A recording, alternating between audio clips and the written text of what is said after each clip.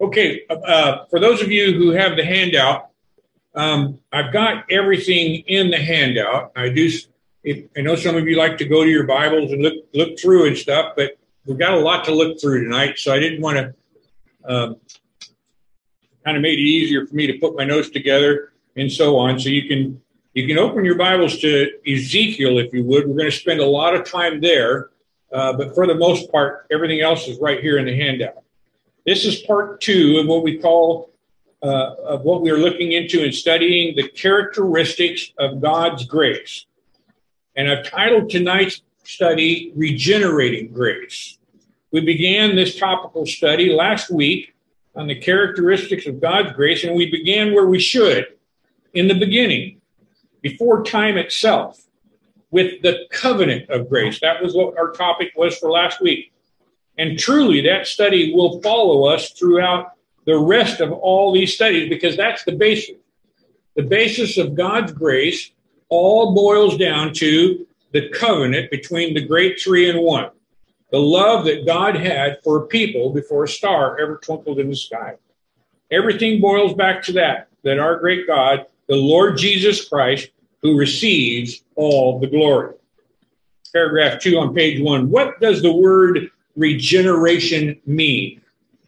The Greek word is kalenchi ea. It means spiritual rebirth, the state or the act. That is figuratively spiritual renovation, specifically messianic restoration. Regeneration. It comes from the word palin, which means anew, make new. I once made a mistake. I once mistakenly stated, God restored the old heart to himself. And I was immediately corrected, and rightly so. God does not restore an old heart. He removes it. He restores life where there was none. Listen to the words of Ezekiel 36, verse 24 through 27. He says, "For I will take you from among the heathen and gather you out of all countries and will bring you into your own land." He's speaking to spiritual Israel. Now, at this particular point of time, Ezekiel was the prophet to Israel. So he was speaking to the people of Israel, but we know that the people of Israel were a picture of God's people throughout all time. So he's talking to all of us. He says, "Then I will sprinkle clean water upon you." And we know that the water, usually 99.9% of the time when it speaks of water in the scriptures, it's talking about the gospel going forth. Clean water upon you. He's going to sprinkle it.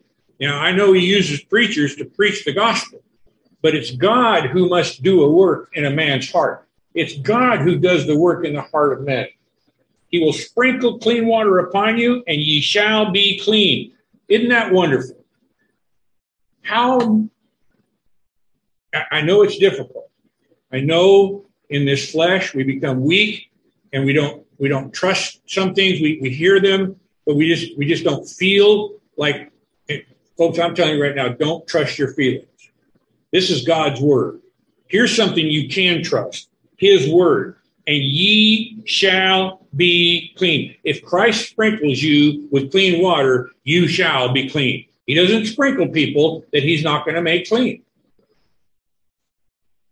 From all your filthiness, from all your idols, will I cleanse you, saith the Lord. A new heart also will I give you, and a new spirit will I put within you.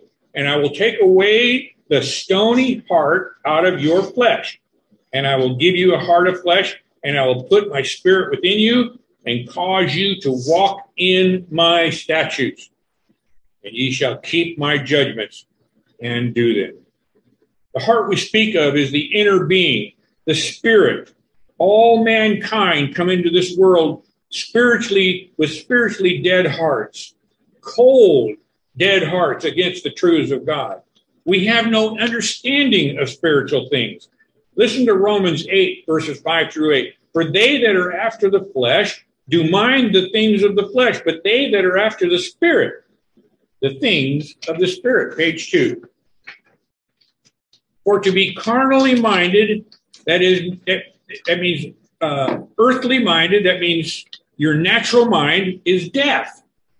But to be spiritually minded is life and peace.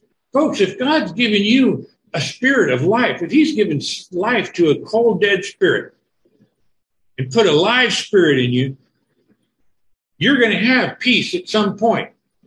Even if all that peace is I trust God. You're not going to have peace with your flesh. Your flesh is going to battle your spirit all the rest of these days until the Lord takes you out of this world. But if your spirit is the Spirit of God, you will have peace in him. Every time you take your eyes off of yourself and look to our Lord and Savior, just as Moses lifted up the serpent and, above the people so they could all look to the brazen serpent. If we look to Christ, we find there's peace.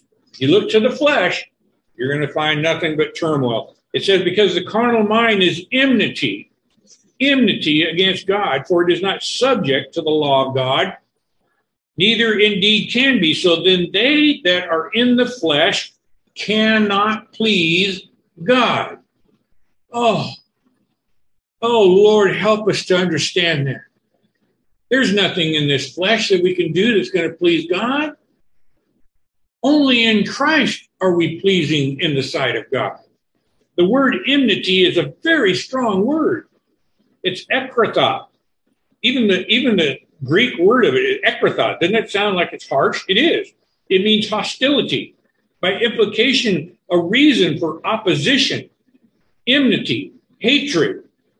Folks, we come into this world hating God, hating his word, enemies with him, and we cannot discern his truths. We are carnally minded, in other words, of this flesh. Our natural born instinct is to satisfy this flesh, satisfying the lust of the flesh, as we read in Ephesians 2, verses 2 and 3, wherein in times past ye walked according to the course of this world, according to the prince of the power of the air, the spirit that now worketh in the children of disobedience, among whom also we all had our conversation. That means our life, our walk in this world in times past in the lust of our flesh, fulfilling the desires of the flesh and of the mind, and were by nature the children of wrath, even as others. I don't know about you folks, but I know that's where I was. I was blind, but now I see the color blue. I see the grace of God in doing a work in a body, in a man who is just destined to earn his way into hell. Where there was once nothing but death, life must be given. Life must be restored. Regeneration must occur. In John chapter 3, verses 1 through 8, we know this story very well. There was a man of the Pharisees named Nicodemus, a ruler of the Jews. The same came to Jesus by night. He was ashamed to come during the day. He didn't want anybody to see him. He came by night. He was a ruler. He was one of the guys out there raising up their fist. He did stand up for the Lord Jesus, kind of, in the trial. Kind of, but not fully. And he came to the Lord by night, and he said unto him, Rabbi, teacher, didn't even call him Lord. He said, Rabbi. Now, I know you're a good teacher, is what he's saying. We know that thou art a teacher, come from God, for no man can do these miracles that thou doest, except God be with him. And Jesus was doing miracles all over. You know how many people didn't see that, couldn't see that at all? Nicodemus saw it a little bit. And Jesus answered and said unto him, Verily, verily, I say unto thee, except a man be born again, he cannot see the kingdom of God. Nicodemus saith unto him, How can a man be born when he is old? Can he enter the second time into his mother's womb and be born? And Jesus answered, Now I ask you, is this not clear? Is this not very, very clear of what the Lord is saying? To be born again, you got nothing to do with that. You can't do anything to help that. You can't do anything to take it away from that. You had nothing to do with your natural birth. That's what this is all about. We have nothing to do with our new birth either. It has to be salvation of the Lord and of the Lord alone.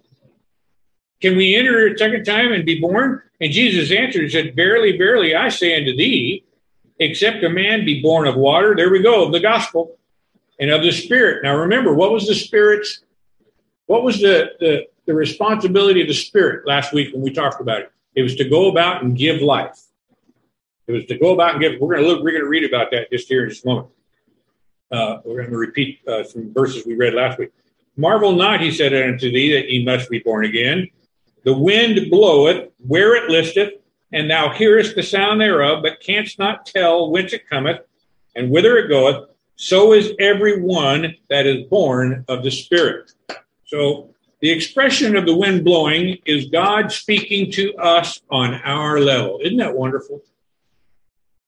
Every time I turn around and look at and consider how our God has communicated to us, it just boggles my mind that he would think, that he would lower himself to think upon me, one who shook my fist at him and said, I'll not have that one to rule over me. The wind blowing is God speaking to us on our level. It's the Holy Ghost who moves about like the wind, who goes about giving life, regenerating those whom the Father gave to the Son. John 6, verse 63, we read these two sets of verses last week. It is the Spirit that quickeneth, that means made alive. It's the Spirit of God who gives life. The flesh profiteth nothing. The words that I speak unto you, says God, they are spirit and they are life. Titus 3, verse 3 through 7, we read this, for we ourselves also were sometimes foolish, disobedient, deceived, serving diverse lusts and pleasures, living in malice and envy, hateful and hating one another. But after that, the kindness and love of God our Savior toward man appeared, not by works of righteousness which we have done, but according to his mercy, his grace, he saved us by the washing of regeneration and the renewing of the Holy Ghost, which, and I'll back up, I went by that a little too fast now. He, according to his mercy, or his grace, in other words, he saved us by the washing of regeneration. There's that regeneration. Here's the grace of God, the grace. We're saved by we're according to his mercy, by his grace. He saved us by the washing, the regeneration, and the renewing of the Holy Ghost, which he shed on us abundantly through Jesus Christ, our Savior, that being justified by his grace, we should be made heirs according to the hope of eternal life. Life must come before one who was dead can act in life. It says you must be born again. That's regenerating grace. That's regenerating grace, to be born again. Ephesians 2, verses 4 through 5, but God, who is rich in mercy for his great love wherewith he loved us, even when we were dead in sins, hath quickened, made alive, regenerated us together with Christ. By grace ye are saved. That phrase, by grace, could be better translated, writes Charles Spurgeon, by whose grace. It could go either way, but if you use that word, if you use it that way, by whose grace ye are saved, you can see that it's clearly talking about Christ himself. Now, the Lord of all glory has given his record, his word, a vision to one of his prophets of old that is so clear of the subject of regeneration that we must consider it. So here, if you would, if you're already turned in your Bibles, we're going to look at Ezekiel chapter 37. And I know this is a very popular set of scriptures. We've looked at it in my 25 years of studying the Word of God. I can't even, it's another part of that Bible, my Bible, that is just, I can literally just flip it right open to Ezekiel 37. And it's, I mean, if I go to the book of Ezekiel, it'll flip right all over the other pages and it'll stop on 37. That's how many times I've used these scriptures. But we have to look at this. We have to look at this because in the Old Testament, it's so clear in what we see here. Ezekiel 37, verse 1, we read, the hand of the Lord was upon me, writes the prophet, and carried me out in the spirit of the Lord. Folks, God's servants learn nothing until they have an experience similar to that of Ezekiel. They must be led by the Spirit of the Lord, and they must have their eyes and mouths opened by him, and then they can both see the vision and tell the vision to others. How often have you heard me say, I'm not a theologian. I don't study the scriptures like Don Fortman does. I don't study the scriptures like many other preachers do. I study, but not like others. I'm just a man sharing with you my experience. Well, how could I share that with you if I hadn't had that experience from God and myself? How could I tell you of the greatness of my Lord's love for me if I didn't have already experienced that love in my life? And it's the same thing for you guys. When you talk to someone, don't you get excited about expressing what God has done for you to them? Doesn't it excite you to do so? Back in our handout, page 4 there, we continue with verse 1 of chapter 37. It says, and he set me down in the midst of the valley, which was full of bones. Consider it. Look, picture, how often, have you ever sat back and picture what that must look like? Big old huge valley. I think of Hope Valley up here in the mountains, right outside of Kirkwood. You drop down off of the mountain, and it's so steep. You drop almost 3,000 feet down into this valley. So when you're up on top, you can see this huge valley. On both sides, there's mountains. On the far end, there's mountains, a little place where the river goes out the other side. Picture a huge grave site in that valley, battlefield, where the slain had not been buried, where people had just rotted and died and rotted, baked by the sun.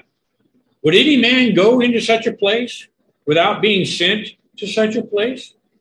I don't think so. I think I'd turn around and go the other way if God didn't make it clear to me that's where he wanted me to go. Yet it was needful. It was needful that Ezekiel should be there in order that he might understand and speak the message of God. Notice the word valley is used. I cannot help but think of Psalms 23 where it says, yea, though I walk through the valley of the shadow of death. I was telling Pastor Gene about that this morning. You know, that word when David's writing about that, and he's talking about the valley of death to the world is only a shadow to God's people. Why? Because our Lord and Savior took our death upon him. Did we catch that? Can we absorb that in our minds? God Almighty provided his Son to take our death. So everything we see around us that dies is just a shadow of what's to come. We know that we're not going to be a part of that death. Our Lord's already taken it for us, and we're going to spend eternity in the presence of the Lord Jesus Christ. We journey, back in our handout, folks, we journey through a dying world. All that is of this earth is dying because of sin. Listen to the words of Genesis 3:17. And unto Adam he said, because thou hast hearkened. Here's sin entering into the world. Because thou hast hearkened unto the voice of thy wife, and hast eaten of the tree which I commanded thee, saying, thou shalt not eat of it, cursed is the ground for thy sake. Now that word ground is everything. That's not just this earth that we walk on. That's everything. Everything around us, our entire universe that we know of, is all dying. Our sun is dying.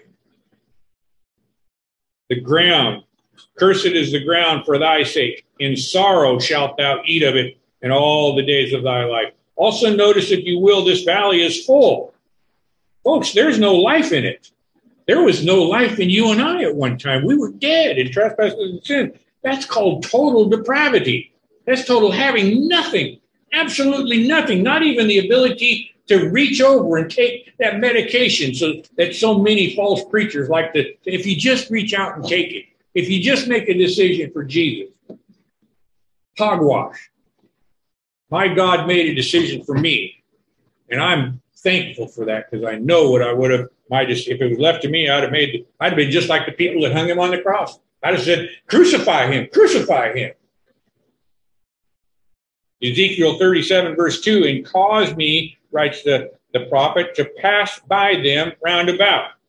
The preacher had to make a thorough survey of the crime scene. He didn't get to just look out across the valley. He had to go down and be passed around it, passed around through it, to survey the grim scene. You can't tell someone about a place that you've never been. I've tried to express to several of the folks who are coming out here to go to South Lake Tahoe or go down to Yosemite. And I tried to express to them, and people have tried to express to me too, what it's like to go to stand before the big rock in Yosemite. I couldn't express that to you unless I'd actually gone there and seen it for myself. And even then, you don't understand it until you go and see it for yourself. Preacher has to know the scene. You can't tell somebody about a place you've never been. He had to experience it. For one to accurately describe something, one must see it in detail.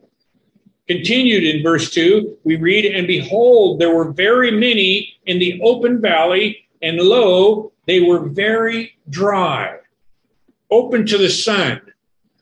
They were open to the sun for baking.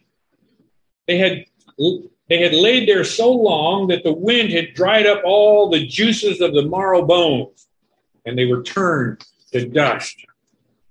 Verse 3 of Ezekiel 37, and he said unto me, Son of man, can these bones live? Folks, God did not ask this question for his own information. Our God knows all things. But he asked questions that you and I need to answer, and that's how we learn sometimes.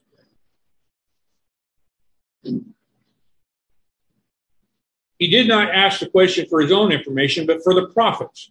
The Lord wanted him to realize the difficulties of the work to which he was called, that he might be driven the more completely to what?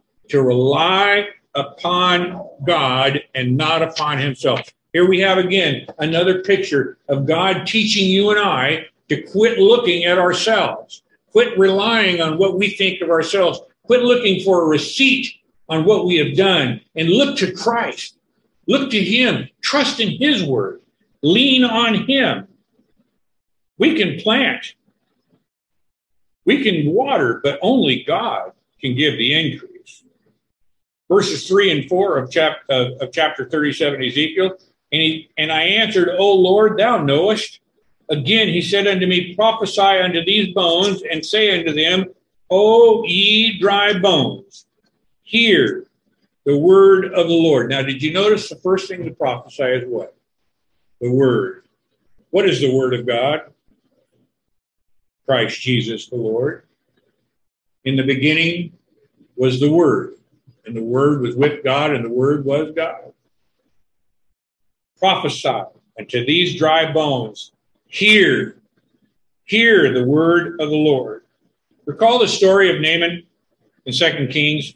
He was told by the prophet Elijah to go and wash in the Jordan 7 times. Do you remember how foolish Naaman thought that was? He said something to this effect: why should I go wash in the dirty, rotten waters of the Jordan?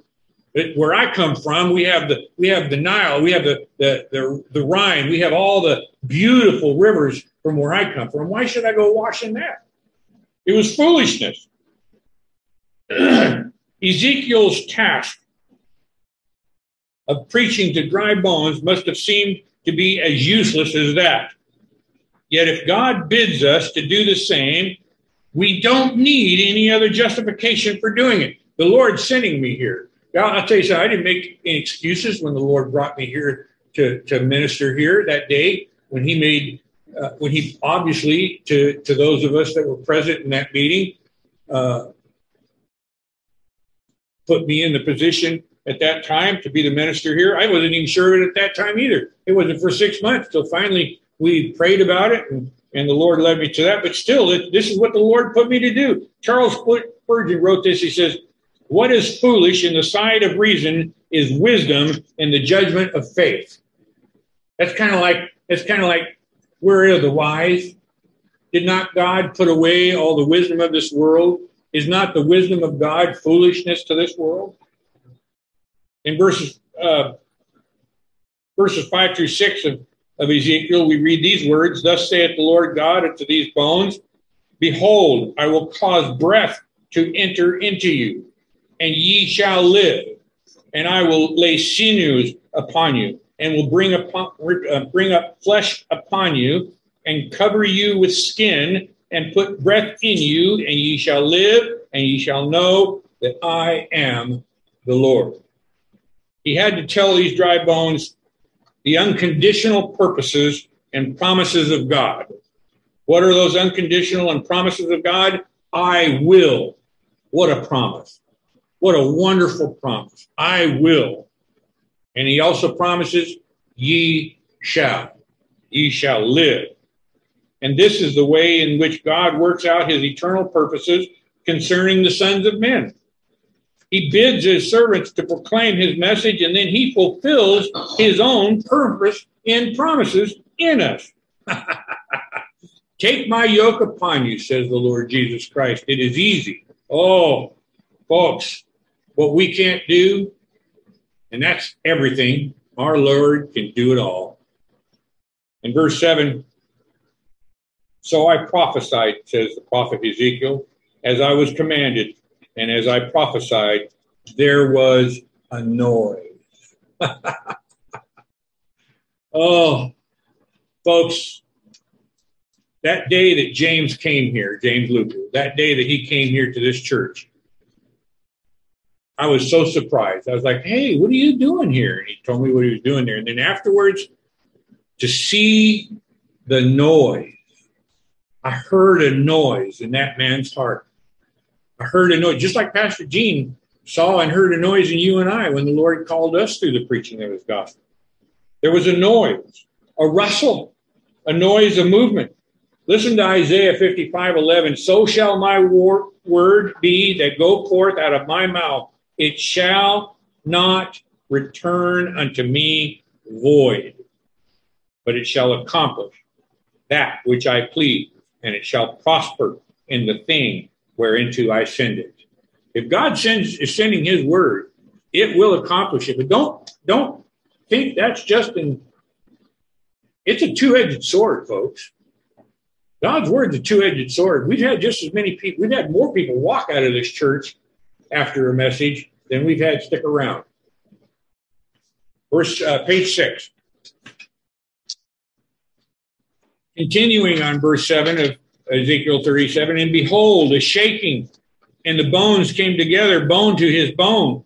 What divine power in bringing the bones to their proper position in the various bodies, and forging the separated anatomy to reform itself." Verse 8, "And when I beheld, lo, the sinews and the flesh came up upon them, and the skin covered them above, but there was no breath in them yet." There was no breath in them. Not much improvement, so far. No, there was only dead bodies instead of dry bones. There was something more to look at, but nothing more agreeable, and really no more life than there was before. But go on in verse 9, "Then said he unto me, Prophesy unto the wind, the spirit. Prophesy, son of man. Prophesy unto the wind." What a strange thing to do, huh? But folks, there are no absurdities where God gives his command. Lord tells me to go and prophesy somewhere, whether it be at a funeral, a wedding. How about a bar? I hope not. Don't really want to go into one of those places, but if he told me, if I felt like he was leading me to be there, I would go. Also, we see in the last part of verse 9 and 10, "And say to the wind, Thus saith the Lord God, Come from the four winds, O breath, and breathe upon these slain, that they may live. So I prophesied as he commanded me. Ezekiel was very obedient. He only wanted to know the Lord's will, and then he raised no question, but did it at once, just as he was told to do so. He says, so I prophesied as he commanded me. It's a prime qualification in a servant of God that he should do exactly as he is bidden, not to think how he would like or to do it or to follow the plan that his own wisdom suggests, but just to do it as he is told, as Ezekiel did. So I prophesied as he commanded me. Now I want to stop there for a moment because I want to share with you something. I get a lot of advertisements from the world on how to grow the church here in Rescue according to experts in the world. I've been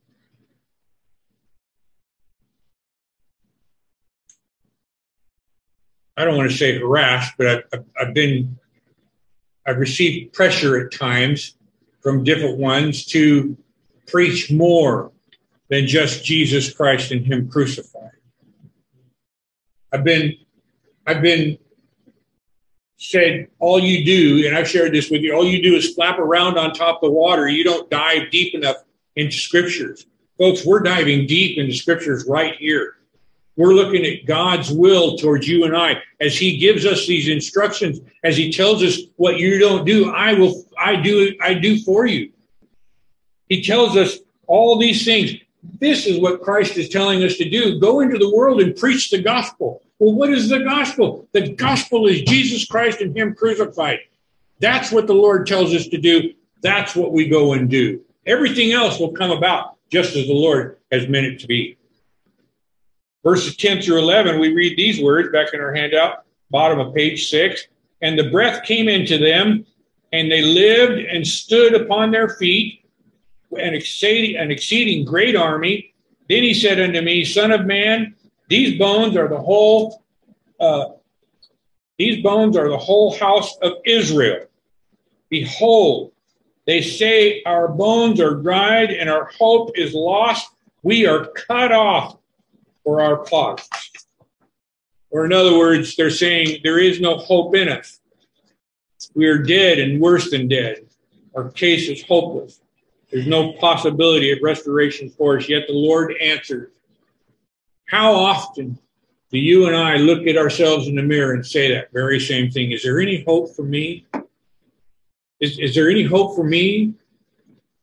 If you feel at times that your faith is weak, that the Lord may not love you, that the Lord is distant from you, listen to these words. Look at how the Lord answers in verse 12. Therefore prophesy and say unto them, Thus saith the Lord God, Behold, grab a hold of this. That's what that means. Behold, grab a hold of this. O my people, I will open your graves and cause you to come up out of your graves and bring you into the land of Israel. This is the promise to us. Turn away from what we see in this flesh and look to Christ. Look to him and look to him alone. Folks, there will be a house of Israel no matter what. God has his remnant. I was speaking with a brother earlier. That remnant is as the sand in the sea. We can't even imagine the number of people that there are that belong to God. The nation of Israel seemed to be dead and buried at that time. They had fallen away from the truths of God, but God would revive and restore it. He would regenerate it. Folks, this is a promise which may apply to us. Dear friends who are heavy of heart and full of despair, and who seem to, as if you were as good as dead and buried, our Lord speaks this promise. He says, Behold, O my people, I will open your graves. Therefore, believe his word as though it had been directed to you personally. Behold, O my people, he says to you, I will open your graves and cause you to come up out of the graves and bring you into the land of Israel. And then we read in verse 13, and ye shall know that I am the Lord. Why? Because he's made himself your Lord. He's done everything. He's given you the ability to believe. He's made himself your Lord. He says, "Ye shall know that I am Lord when I have opened your graves, O my people, and brought you up out of your graves." Great deliverances and almighty quickenings reveal God to us and make us know how glorious the great Jehovah is. I was asking someone earlier today, do you believe? Do you believe God? Oh, yeah, I believe God. Are you sure? Are you sure? Because this is God's word to his people. What is his word? Whosoever believeth shall have everlasting life. Oh, God, help us to believe. I believe. Lord, help my unbelief. Verse 14. And shall put my spirit in you, and ye shall live. And I shall place you in your own land. Then shall ye know that I, the Lord, have spoken it and performed it, saith the Lord. Divine regeneration. By grace ye are saved. What love the Savior has for his people. Behold, what manner of love the Father hath bestowed upon us, that we should be called the sons of God. Page 8. Now that we have a small understanding, folks, that's all we're ever going to have. We're not going to have anything else but a small understanding of what God's word means completely to us until we go through that door marked death. But he comes to us on our level, and he gives us a small understanding of his grace in regenerating us. We clearly see another side of this multifaceted, multi-sided diamond of grace. But how can this regeneration be? How can this new life be? And I thought to myself, there's 3 points that I try to make in every message. I forget which minister told me. I'm pretty sure Pastor Gene has expressed this to me many times. But in learning to be a minister of God's sheep, I was told always include 3 points in every message. Who is the Lord Jesus Christ? What has he done for his people? And where is he right now?